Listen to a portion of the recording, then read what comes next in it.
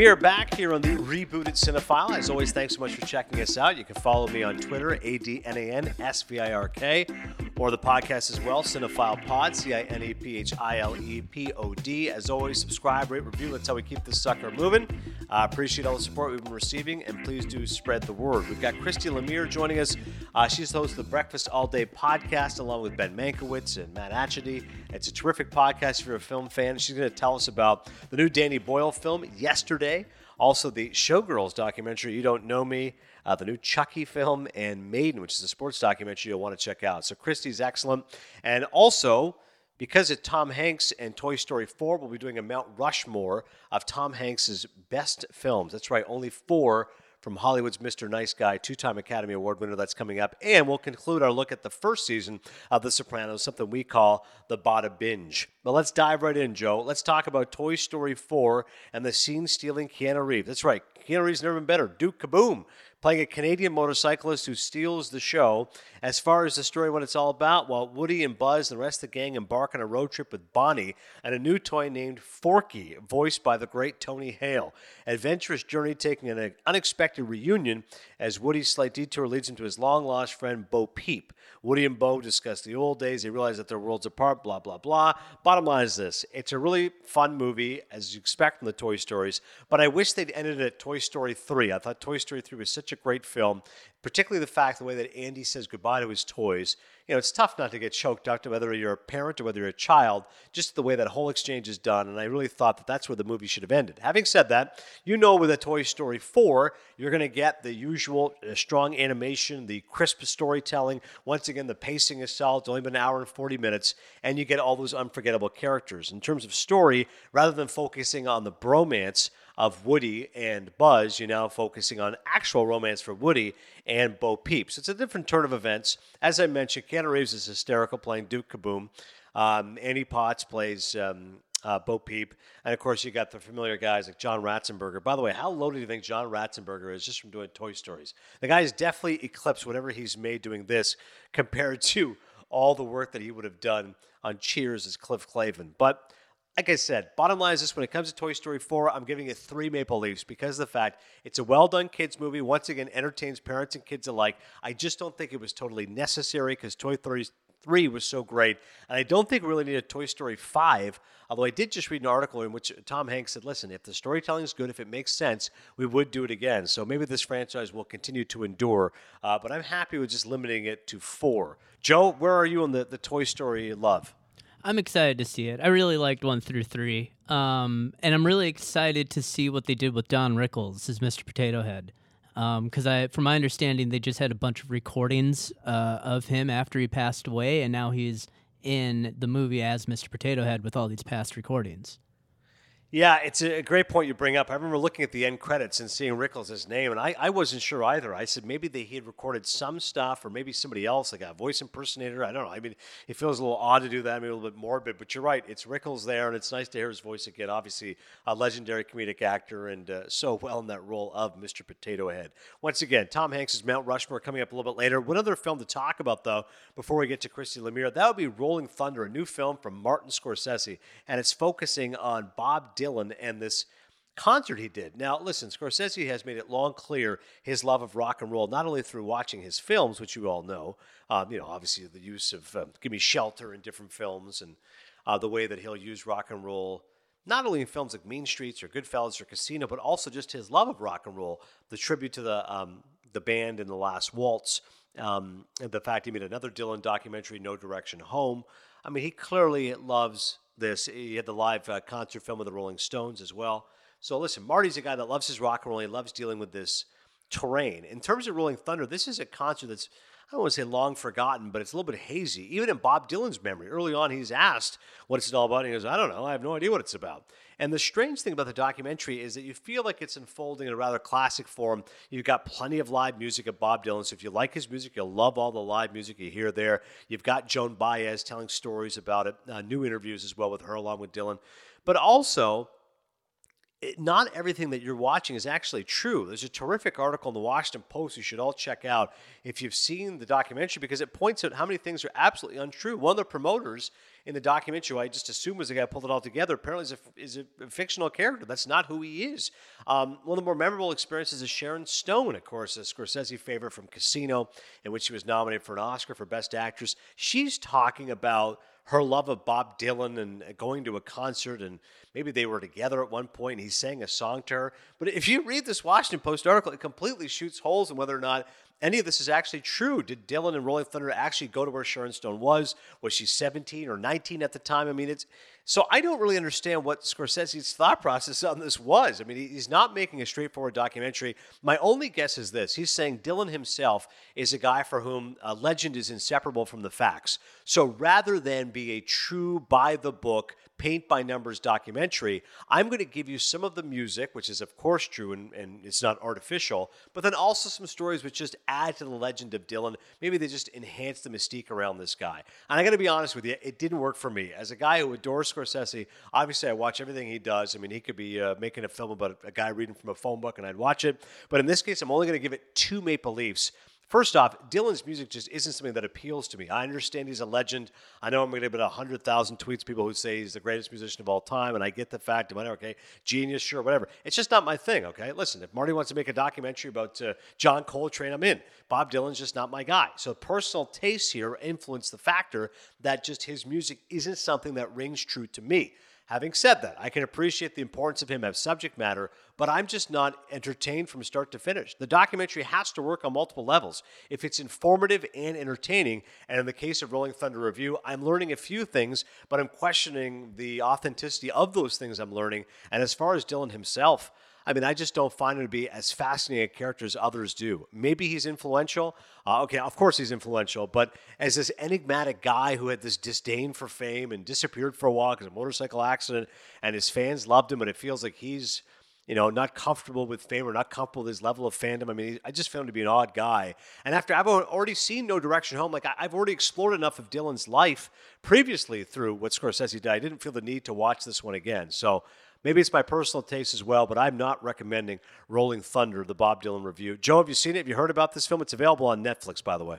I have heard about it. I haven't seen it yet, but I have to disagree with you on this one because I'm a really big Bob Dylan guy, and this kind of sounds like it reminds me of the movie I'm Not There that they did on Bob Dylan, where they had I remember that. Sure, yeah. Todd Haynes. And I feel like he's this guy. Like, how do you cover his material? And they chose just to go with 8 lead actors. So I'm interested to see this whole fact versus fantasy aspect that this movie brings.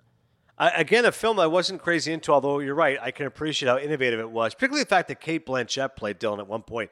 Yeah, Todd Haynes is definitely a brilliant director, and I can appreciate the fact that Cate Blanchett playing Bob Dylan. But again, we'll get Joe's thoughts on Rolling Thunder another time. Meantime, some news before we get to Christy Lemire. Movie news. Danny Boyle says he wants Robert Pattinson to be the next James Bond. Seriously, how much hotter can this guy get? Not only doing the Twilight series, he was also terrific in Claire Denis' High Life. But now Danny Boyle, who's the director of Yesterday, which you're going to hear Christy Lemire talk about, is saying that it was so bizarre. I was sitting there thinking, oh my God, they should get him to be the next Bond. This is when he was watching the film High Life. And when challenged about whether Pattinson is too young, Boyle said, no, he must be in his 30s. How old was Connery? He's ready now. For the record, Pattinson 33, and Boyle is right. Sean Connery was 31 when he first played the Ian Fleming character in Dr. No. Now, Connery actually wore a hairpiece to obscure the fact he was balding at that time. He'd wear a toupee every one of his Bond movies through 1971, and after that he said the hell with it. But interesting that now, who knows who's going to be Bond. I mean, Pattinson, he definitely isn't too young. Roger Moore was 45, Timothy Dalton 41, Pierce Brosnan 42, Daniel Craig 38.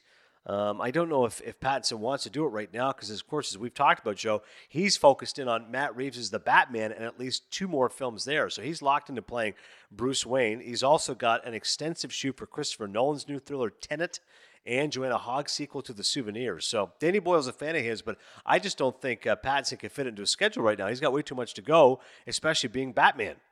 Yeah, I agree. And I think he does have so much going on right now. And I feel like, how do you feel about someone like Idris Elba or Tom Hiddleston stepping into the role? It's definitely different. Like, Elba was like, all right, fine, man, Black Bond. Like, why not? He's definitely charming and sleek and muscular. Something different. I don't think Hiddleston works for me. I just think he's kind of scrawny. Like, I don't picture him being like brawny and like a true James Bond. I think he's more funny than actually like, a ne'er-do-well has got that daring do that I expect of Bond. Definitely. How do you feel about another name I heard being tossed around was Riz Ahmed? Yeah, that's a great one too. Listen, I love Riz because I love The Night Of. I thought he was so brilliant on that show, and I do think again he's young enough. If you want to go with this, Pakistani British actor, I think that would be daring and challenging. But again, I think he's risky.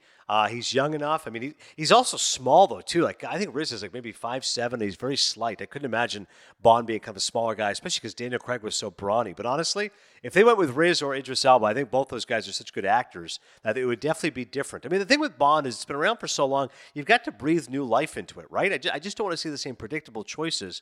And to me, the choices often are just not challenging enough. So, yeah, I think both those guys would definitely be interesting. Another story here, Barry's Anthony Carrigan. This guy is awesome. I love this guy. He, of course, plays NoHo Hank, who is weirdly adorable and exceedingly lovable criminal. Charming is a word that comes to mind. That's why he is going to be playing Bill and Ted Face the Music, reuniting Keanu Reeves and Alex Winter, the long-awaited third chapter in the most excellent film series. So Carrigan's been a really talented character actor. Obviously, if you've seen Barry, you know how talented this guy is. So I like that casting there, Joe. Barry's Anthony Carrigan playing a villain in the new Bill and Ted's. Oh, I love it so much. He's so good in Barry and so funny too. In Barry, that I'm really excited to see this reboot has so many questions behind it, and this gives me a little bit more comfort knowing that he's going to be the villain. Yeah, I agree. He's a built-in commodity, so hopefully he can at least be entertaining. I don't know if the sustainability of the Bill and Ted franchise otherwise, because you said it's been so long. Lastly, a funny story here from Russell Crowe. He told the story on the Howard Stern show in the time when he drunkenly bought a dinosaur skull from Leonardo DiCaprio. He says there's a bunch of vodka involved in the transaction. Crowe remembers DiCaprio wanting to sell off one incredible fossilized skull because he was interested in purchasing a different one, and that it was sold to Crowe for what DiCaprio paid for it. So Crowe says, I think he paid like 30 or 35 grand for it. Howard Stern, by the way, wasn't surprised it wasn't more expensive because he figures these guys can do whatever they want. But as Crowe said, laughing, it was a bargain basement fossil. It was not a very popular dinosaur. So think about this. You get Russell Crowe together and hanging out with Leonardo DiCaprio, and he's buying a dinosaur skull. The noggin bones of a mosasaur, that's a giant serpentine marine reptile prevalent during the late Cretaceous period, approximately 65 million years ago. Think about it, Joe. One day you're going to be loaded here, thanks to Cadence 13, you're going to be buying dinosaur skulls, I'm sure. Oh, I can't wait for that day. No, I would have loved to have been a fly on the wall for this whole occurrence, just from the get-go. Movie stars, man, they just need more things to buy, right? Now it's time for film critic Christy Lemire.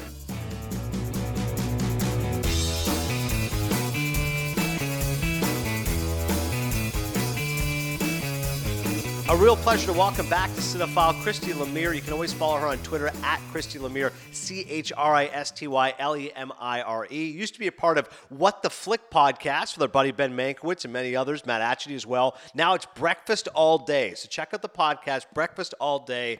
Like I said, follow her on Twitter and take a listen. She's a fabulous film critic. And we're going to dive right in, Christy, with Yesterday, the new Danny Boyle film. And you're going to give me the entire story behind this. I haven't seen it yet. I'm aware of the fact that there's this kid who ends up playing all the Beatles songs and no one knows the music, and so he's basically corrupted them. But it's kind of like I'm the character in the movie. I don't understand, since I haven't seen it or the premise of it, how exactly does nobody else realize he's singing the Beatles songs? He hits his head somewhere? How does this happen?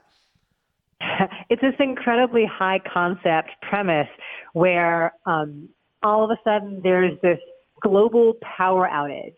The power goes out for 12 seconds all over the world. And in that time, the main character, Jack, gets hit by a bus. He's on his bike. He gets hit by a bus. He goes flying through the air. And then when he comes to, the power is back on. And something shifted. They don't explain. They don't really need to explain. But something shifted during that time.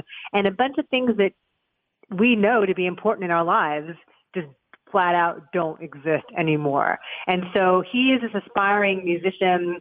He's a busker on the streets, and he plays in the local pub for a few of his friends. And one day he just out of nowhere starts playing the song Yesterday. He gets a new guitar, and to try it out, he plays Yesterday. And his friends are just blown away. They're like, when did you write that song? And it turns out that we now live in a world in which the Beatles never existed. There's a very funny running bit in which he will go to Google to look up things that, we used to know about, like Coca-Cola or, basic stuff in our lives. And the Beatles don't show up. He keeps searching. He keeps finding the insect beetle. So it's kind of a cute idea. He then decides to start passing off these songs as his own, and the story is about the creeping sense of guilt that accumulates as he becomes more famous, as he becomes a star, and people are, embracing him as the greatest singer-songwriter we've ever known. And it's a cute idea. It's a very cute idea, and Himesh Patel, who is the lead actor in it, is very likable. He sounds a lot like a young Paul McCartney. It's an interesting combination of like Danny Boyle, like whiz-bang Danny Boyle style filmmaking, and then the screenplay comes from Richard Curtis, who is known for Love Actually, Yes, Love Actually, and like Notting Hill. For Weddings and a Funeral? very specific brand of dry British sweet humor. So they're kind of a weird combo with each other. It's a cute idea. It's a very cute idea, and it really can't sustain itself for very long beyond being a cute idea. At the same time, it's kind of too long. It keeps not ending. There are points where it could end, and it keeps not ending. Lily James is very cute as Jack's longtime best friend, who's also his manager, who is secretly in love with him. And Kate McKinnon's very funny as the brassy and profane woman who becomes his new manager once he becomes famous in Los Angeles. So it's cute. If you love the Beatles, you'll smile. There's some cute bits here and there, but it's not much more than that. Yeah, whenever I hear high concept, I always kind of shudder a little bit because I say, okay, that to me, it's like, you can explain it in 2 sentences, which of course is why so many of the studios love it, right? Because you can go in there and like, oh, here's the movie. It's this meets this. And you can describe this movie in 2 sentences. But then my fear always becomes, as you're describing, okay, it's cute, but there's not a lot of depth to it. So then I don't see like how it's a feature running time, which seems like what you're describing is that it's just not. It sounds easily disposable, which is an unfortunate way to describe a Danny Boyle film. Not entirely unlikable, but kind of lightweight. It is very lightweight. It's a good airplane movie. It's a good, like, hey, we're flipping around on Netflix. What should we watch that's going to be enjoyable and it's not going to be too emotionally taxing? Yeah. It's that. All right, we'll check out Yesterday. It's definitely coming out soon. It'll be great for an airplane, Chrissy. That's always the blurb they want to use when they're promoting the film. What I think is great, though, you guys just discussed on Breakfast All Day, the Showgirls documentary. That's right. The Joe Esterhaas movie, Paul Verhoeven, Elizabeth Berkley, very titillating story with the stripper, which ended up being so bad it's good, has a cult following, all the rest of it. And there's a documentary about it called You Don't Know Me. Of course, the character's name is Nomi, and this time it's spelled Nomi. So You Don't Know Me. Very clever title for the doc. But what's it all about, and did you like it? I did. So one of the things we do on our podcast is a little spin-off of the main film review show called Breakfast All Day a la carte, where I interview my friends or people I know who work in film or TV or pop culture. And so Jeffrey McHale, who directed and edited this documentary, is someone that I know from work and just through friends. And he made this movie called You Don't Know Me. And over the last 20 or so years, the tide has really turned on Showgirls, because when it came out, it was notoriously terrible, right? It was a punchline. The title alone was a punchline. And the movie was so over the top, and it got multiple Razzie Awards and has gone down as like, technically one of the worst movies ever made. But over the years, kind of like with Ishtar, there has been a steady, slow embrace of it. And maybe it's actually genius. And so what Jeff McHale has done here is a really interesting approach to the storytelling. He is primarily an editor, and so he pieces together all kinds of imagery, all kinds of interviews, not just from the film, but from other bits of pop culture that are tangentially relevant. And so You don't see the talking heads that he has interviewed. You hear their voices kind of interwoven throughout the story he's trying to tell. And it's a very intellectual approach to, kind of titillating and salacious material. It's very thoughtful, and it'd be really easy to just dunk on it. It's showgirls, haha. Isn't Elizabeth Berkley over the top? Isn't the script terrible? Isn't it gratuitously sexual and violent?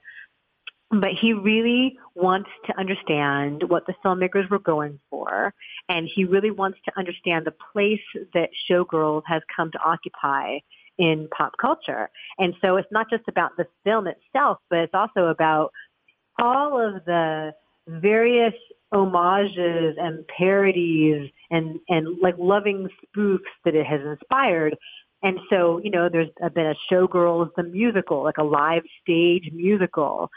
There are nights in San Francisco where they will show the movie Showgirls, and drag queens will come out and like do lap dances for people in the audience. So it's become sort of a collective celebratory thing. And they played Showgirls here in LA maybe 5 years ago at the Hollywood Forever Cemetery, where they do a lot of outdoor screenings. And Elizabeth Berkley herself introduced it and was just overwhelmed with applause and praise and cheers. And she was finally able to take this thing as something positive in her life, to bask in the adulation of it and not feel ashamed of it or not feel like a punchline. So it's a fascinating look, and it will maybe make you change how you feel about Showgirls. Well, that's the key, Christy. So I can applaud what Jeffrey McHale is doing. I look forward to seeing the documentary. But are you that moved by the experience that you would now tell someone, yes, Showgirls is a good movie? I'm not sure I would say that Showgirls is a good movie, but I would say it's perhaps worth revisiting through fresh eyes after seeing the documentary. And Paul Verhoeven even acknowledges, we see a quote from him in the film, that the reason Elizabeth Berkley's performance is so wild and so feral and so over the top is that he told her to go there. That's a direction that he gave her, and she has borne the brunt of a lot of the criticism for it. So it's an eye-opening experience to revisit, a piece of pop culture that you think you know, but you don't know me. There you go. That's the title. Yeah, I was going to say, I really like Eszterhas a lot. Not necessarily for his work. I mean, he obviously wrote Basic Instinct and Jagged Edge. But his autobiography is fantastic, Hollywood Animal, because he's a guy who just leaves his life completely stripped bare, and his storytelling is interesting. And I'll say this for the film, and I haven't seen it in a long time. If it's that quotable, there must be some value to it. So I do get the, so bad it's good and the kitschy value to it, although you're right. Maybe I'll have to see the documentary. Where is the documentary available? Is it available at streaming services or in theaters? Where is it? So it is playing this weekend in San Francisco at the Frameline Film Festival, which is a gay film festival. And then next month here in LA, it's playing at Outfest, which is also a gay film festival. But it has gotten picked up by a distributor. I don't know when or where that might be available, but it will be out in the world soon. So keep your eyes peeled for You Don't Know Me.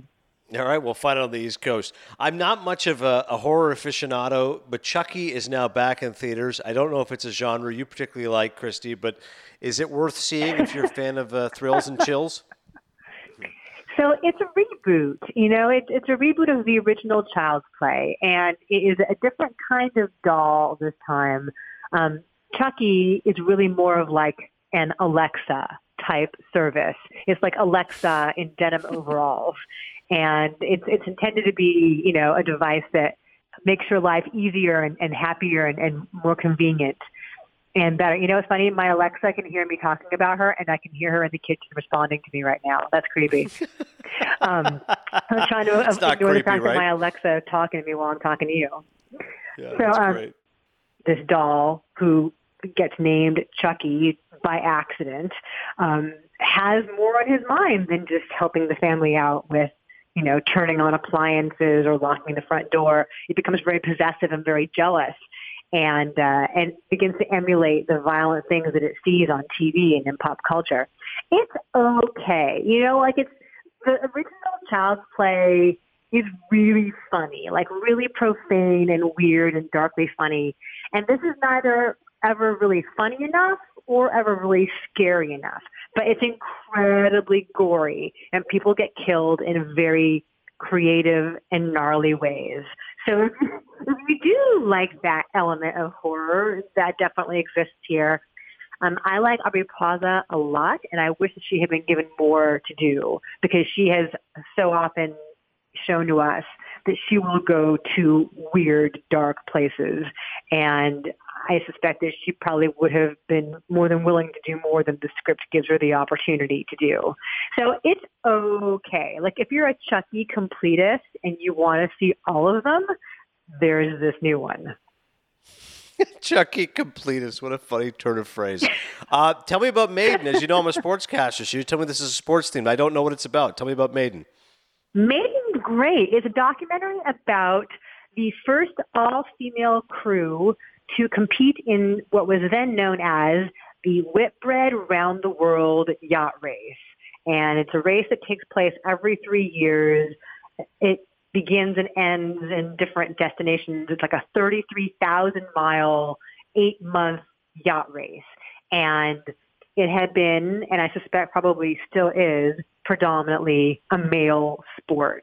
It's physical and it's kind of for like, old-fashioned manly men on the sea. And this one woman, Tracy Edwards, had this wanderlust and this desire to roam and travel.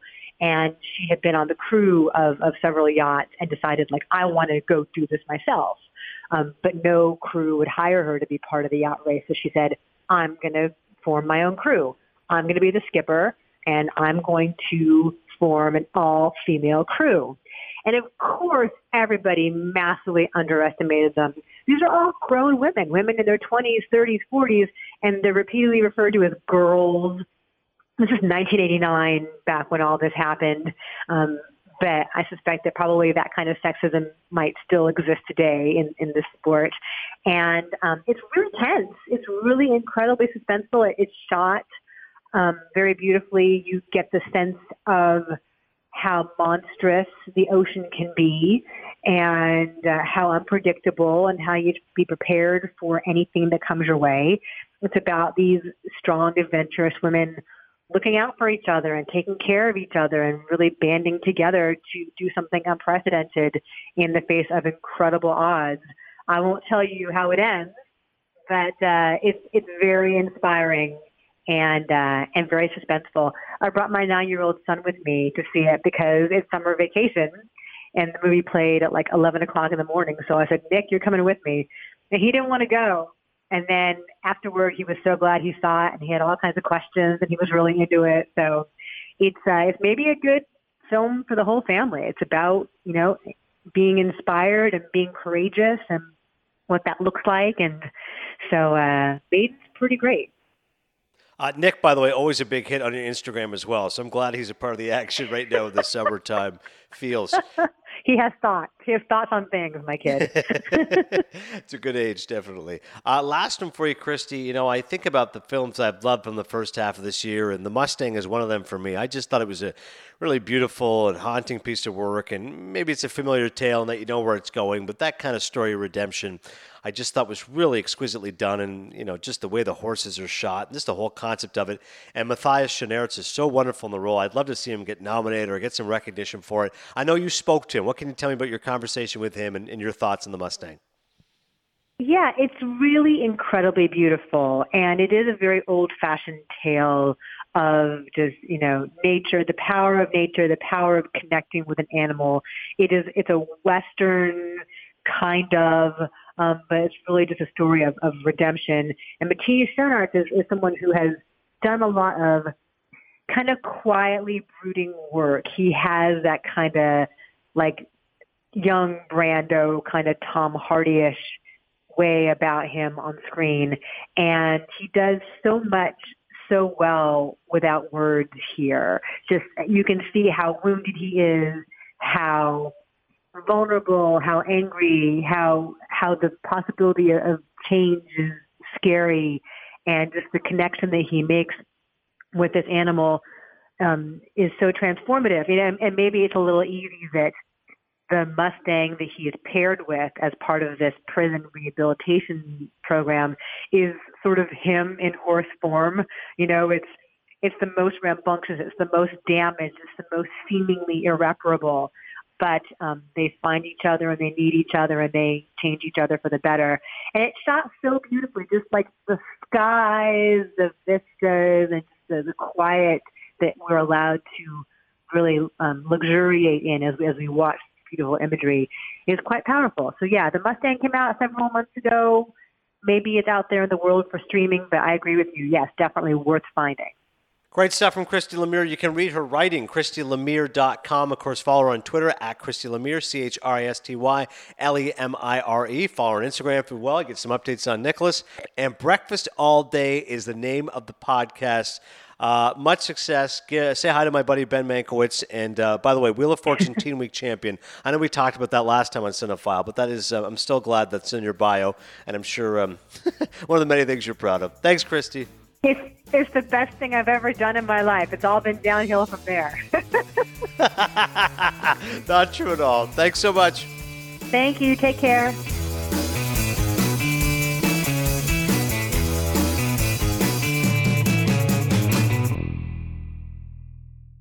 We all need someone to talk to, a person who can support us through rough patches or even the everyday ups and downs of life. That's where Talkspace comes in. Talkspace is therapy for how we live today. It's mobile, it's available when you need it, and it's affordable. Life can be stressful between work, family, and everything in between. It's not always easy to find time for yourself. So honestly, Talkspace online therapy makes taking care of your mental health more affordable and convenient than ever before. Simply provide your preferences for therapy, and Talkspace will match with one of 4,000 therapists the very same day. Unlimited text, audio, picture, or video messages from anywhere, anytime. Let's be honest, there's always times we all get down. I feel it just like anybody. You wish you could have someone to talk to, and that's why no matter what you're going through, honestly, think about this. You're never alone. Join more than 1 million people who feel happier with Talkspace. 1 month of therapy on the Talkspace platform costs about the same amount as a single face-to-face session, and you'll never have to face another week without sharing what's on your mind. Just think about Tony Soprano. We talk about him so much here on the Bada Binge. He's the guy that needed a therapist to help him get better, and truly therapy was a real outlet for him. So if you're having a tough time, you can always schedule a live video session with your therapist for extra support anywhere at any time of day. Talkspace has more than 4,000 licensed therapists who are experienced in addressing the challenges we all face. To match with your perfect therapist for a fraction of the price of traditional therapy, go to Talkspace.com. Make sure you use the code TALK to get your first week free and show your support for this show. That's Talk and Talkspace.com. Hey, it's Kaylee Cuoco for Priceline. Ready to go to your happy place for a happy price? Well, why didn't you say so? Just download the Priceline app right now and save up to 60% on hotels. So whether it's Cousin Kevin's Kazoo Concert in Kansas City, go Kevin, or Becky's Bachelorette Bash in Bermuda, you never have to miss a trip ever again. So download the Priceline app today. Your savings are waiting. Go to your happy place for a happy price. Go to your happy price, Priceline.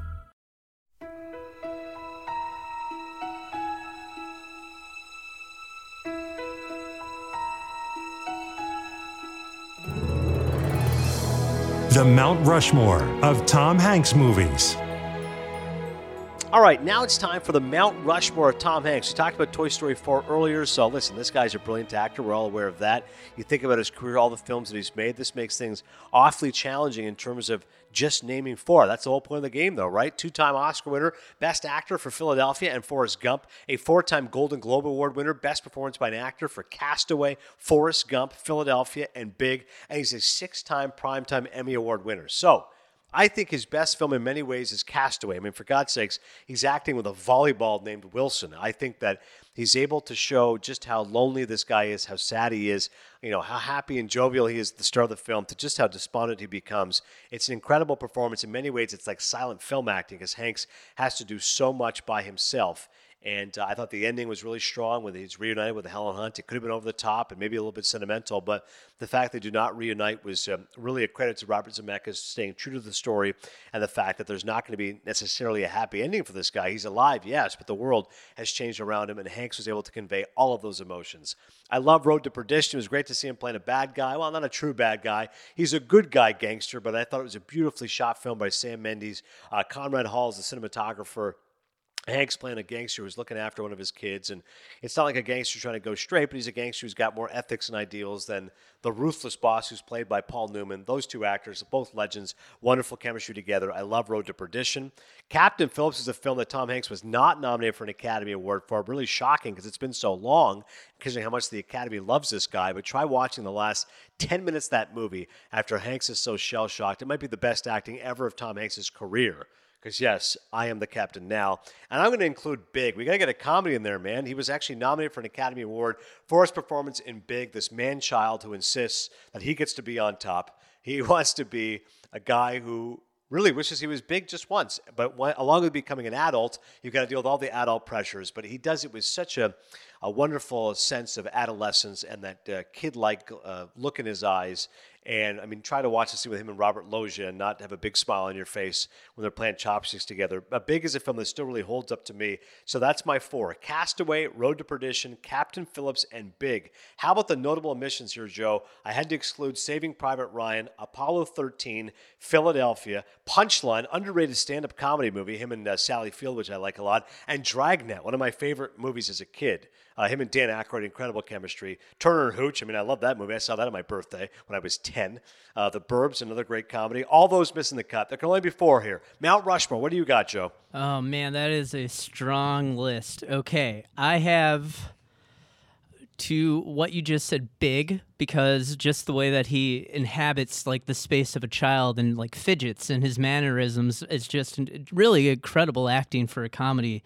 To your point, Castaway, he's literally acting in front of a ball, and you feel sad for the ball at the end of the movie. You want that ball to be your friend. But then I have Philadelphia, just for the year that it came out, that moment. But then I think I can't make a Mount Rushmore list without Forrest Gump. So Forrest Gump is on there for me. It's my 4th. I know it's a beloved film, but I can't stand it. I just find it so saccharine and so hokey and just so painful. And as we've discussed, Joe, the fact that it won Best Picture over the likes of The Lion King, great animated film, Quiz Show, a wonderful Robert Redford film, and also, of course, Pulp Fiction and Shawshank Redemption. On top of the fact, I think it's a mediocre movie. I hear what you're saying. It's definitely iconic, and definitely when people think of Tom Hanks, they think of Forrest Gump, but not for me, my man. I understand that 100%. I was actually just listening to the soundtrack the other day, too, and it is so 90s. It is just very much 90s cinematic swell, I guess. Yeah, there's no question about that. Tweet us right now, CinephilePod or Adnan Esferk. Let us know where we went astray when it came to our Tom Hanks Mount Rushmore.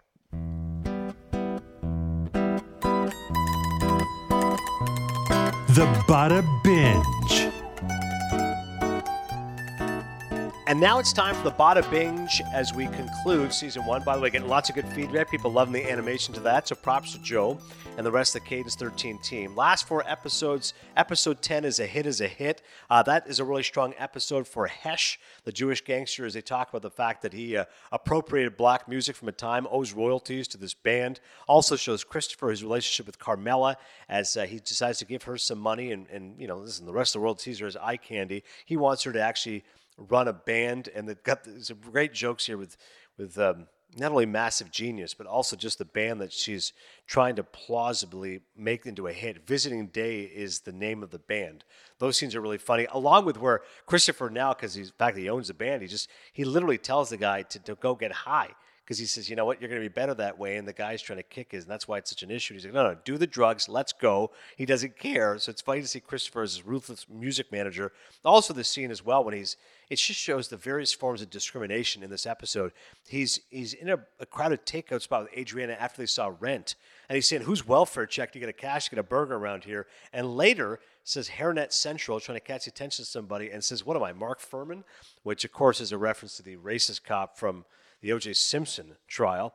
So obviously that's a good episode for Chris to show the different parts of him, and also shows Tony the scene where he goes golfing with Cusimano and his buddies. As he calls me, he says now he's Italian, but he's a Menegan.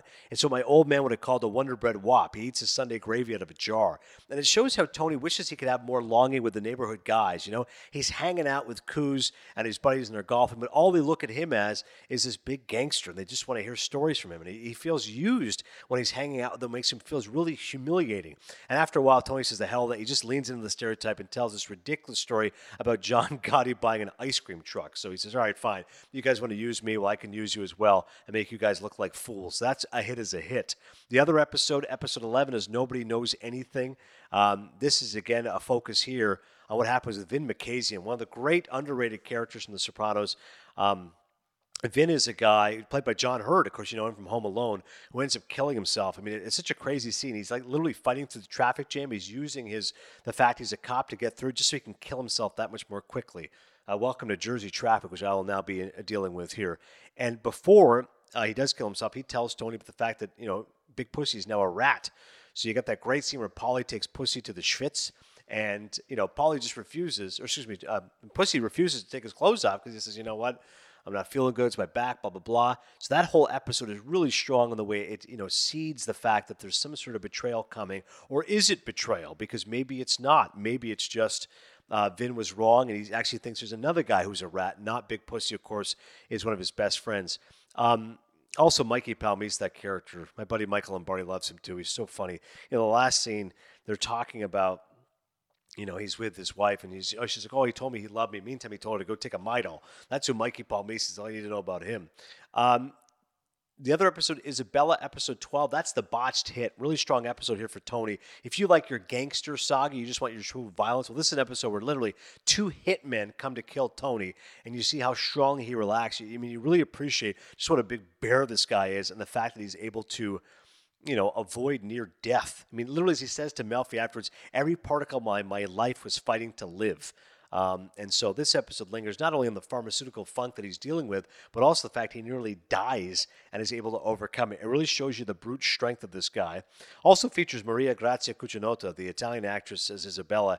She was best known for her role in Il Postino. She was also in the James Bond film The World Is Not Enough. And then we get to the finale, I Dream of Jeannie Cusimano. And yes, this literally is a man, Tony Soprano, whose mother tried to kill him. You've got one of the best episodes of season 1 as she's being taken away on the stretcher in the hospital, and he just yells, look, she's smiling as security pulling him away. Is she smiling at the anguish of her good-for-nothing son, or is it the curve of the oxygen mask or the light in her eyes? Who knows? But as he says to her before he says that line to her, she's smiling. He says, I don't die that easy, Ma. I'm going to live a nice, long, happy life, which is more than I can say for you. And David Chase had said when he conceived the story as a self-contained feature film, he was going to end it with Tony suffocating his mother with a pillow. It would have been matricide rather than this enduring show about the mother and the legacy that she just holds over this entire theme. And the fact that she tried to kill Tony, that was thwarted. Uncle Junior now knows, how long before my nephew figures out that I tried to have him killed? And so in this whack fest of an episode, you also get, as I mentioned, Mikey Palmese dying, going out for his run. He gets executed in rather strong fashion. And even Melfi is really good in this episode because, she's kind of trying to touch on the fact that where is Tony... Where's his real anger? Where is all this frustration coming from? And he says to her, you don't want to go there. Or, a real example of him saying, listen, I'm going to tell you a lot of things. You're my therapist, but there's a toxic explosion, a subsequent cleanup. We're really not going to focus on what I really do here. It's an interesting way to be with a therapist. You think you're going to be open with a therapist? He's open to a level, but not all the way. And that concludes season 1 of The Sopranos, a brilliant show, certainly changed television when it came around. Also, Artie Bucco. How about the scene where he goes to Tony because his mother had said that Tony was the one who lit the restaurant on fire, and Tony's going to lie right to Artie's face, one of his best friends. It's great acting by Gandolfini because he shows the level of his insincerity, the fact that he can lie with the best of him, even lie to Artie because he's trying to protect him. He doesn't appreciate the fact that Artie's coming to him, and he's so frustrated. Literally, Artie's pulling a gun on the guy, and Tony's going, listen, I didn't do it. I don't know what my crazy mom said. Let's move on. The last episode, like I said, really is remembered for the fact that the way he just attacks his mom. You think about ruthless chances you could take as a creator, as a writer for David Chase. I'm going to make a show in which a gangster, his mother orders the hit on him, and it's done by his uncle. Crazy. Crazy stuff. The final words of season 1, to my family. Someday soon you're going to have families of your own. If you're lucky, you'll remember the little moments like this that were good. Thanks so much for listening to Cinephile. My thanks to our producer, Joe. As always, follow us on Twitter, subscribe, rate, review. Please do help spread the word. Next Cinephile will be coming back. As always, we're weekly episodes now, so don't despair. We'll be back next week. Until then, I'll see you at the movies.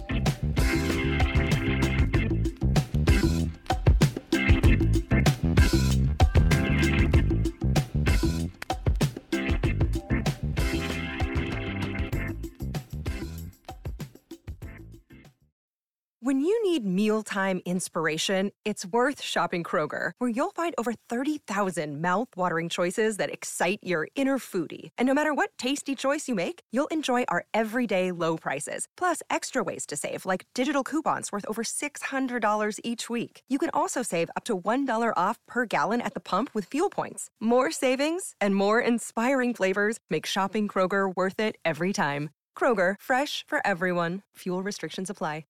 Everyone is talking about magnesium. It's all you hear about. But why? What do we know about magnesium? Well, magnesium is the number one mineral that 75% of Americans are deficient in. If you are a woman over 35, magnesium will help you rediscover balance, energy, and vitality. Magnesium supports more than 300 enzymatic reactions in your body, including those involved in hormonal balance. From functional medicine doctors to mental well-being and female hormone experts, we all know that magnesium is the one mineral to improve all aspects of well-being and health. But which one? Magnesium Breakthrough from Bioptimizers, the trusted choice recommended by leading experts with 7 best-absorbed forms of magnesium to ensure your body receives the support it needs for overall well-being. Go to bioptimizers.com/balance today and use code BALANCE10 for 10% off. Support your journey to wellness at bioptimizers.com/balance. Magnesium Breakthrough from Bioptimizers, your foundation to optimal health and vitality.